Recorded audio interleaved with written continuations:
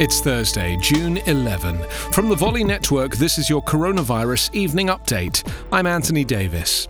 India reported almost 10,000 new coronavirus cases today, with hospitals swamped in the worst-hit cities of Mumbai, New Delhi and Chennai. The country of 1.3 billion people now has the fifth highest number of confirmed cases in the world, at 286,579. Over the last 24 hours, 357 people have died from the virus.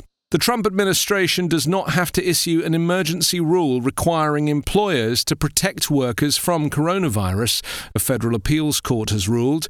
The unanimous ruling by a 3-judge panel in the U.S. Court of Appeals for the District of Columbia Circuit declared that the Labor Department's workforce safety arm reasonably determined that an emergency rule is not necessary at this time.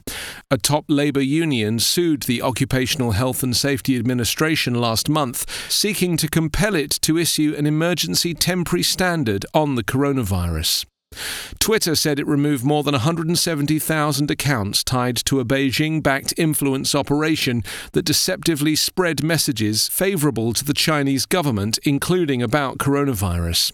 The company suspended a core network of 23,750 highly active accounts, as well as a larger network of about 150,000 amplifier accounts used to boost the core account's content.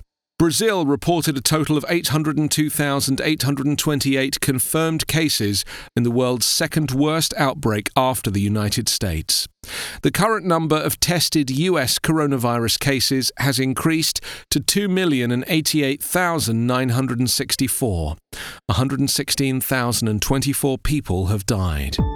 Coronavirus Update needs your help. Please support our coverage by leaving a review at coronapodcast.org. Your positive reviews make this show possible. That's coronapodcast.org.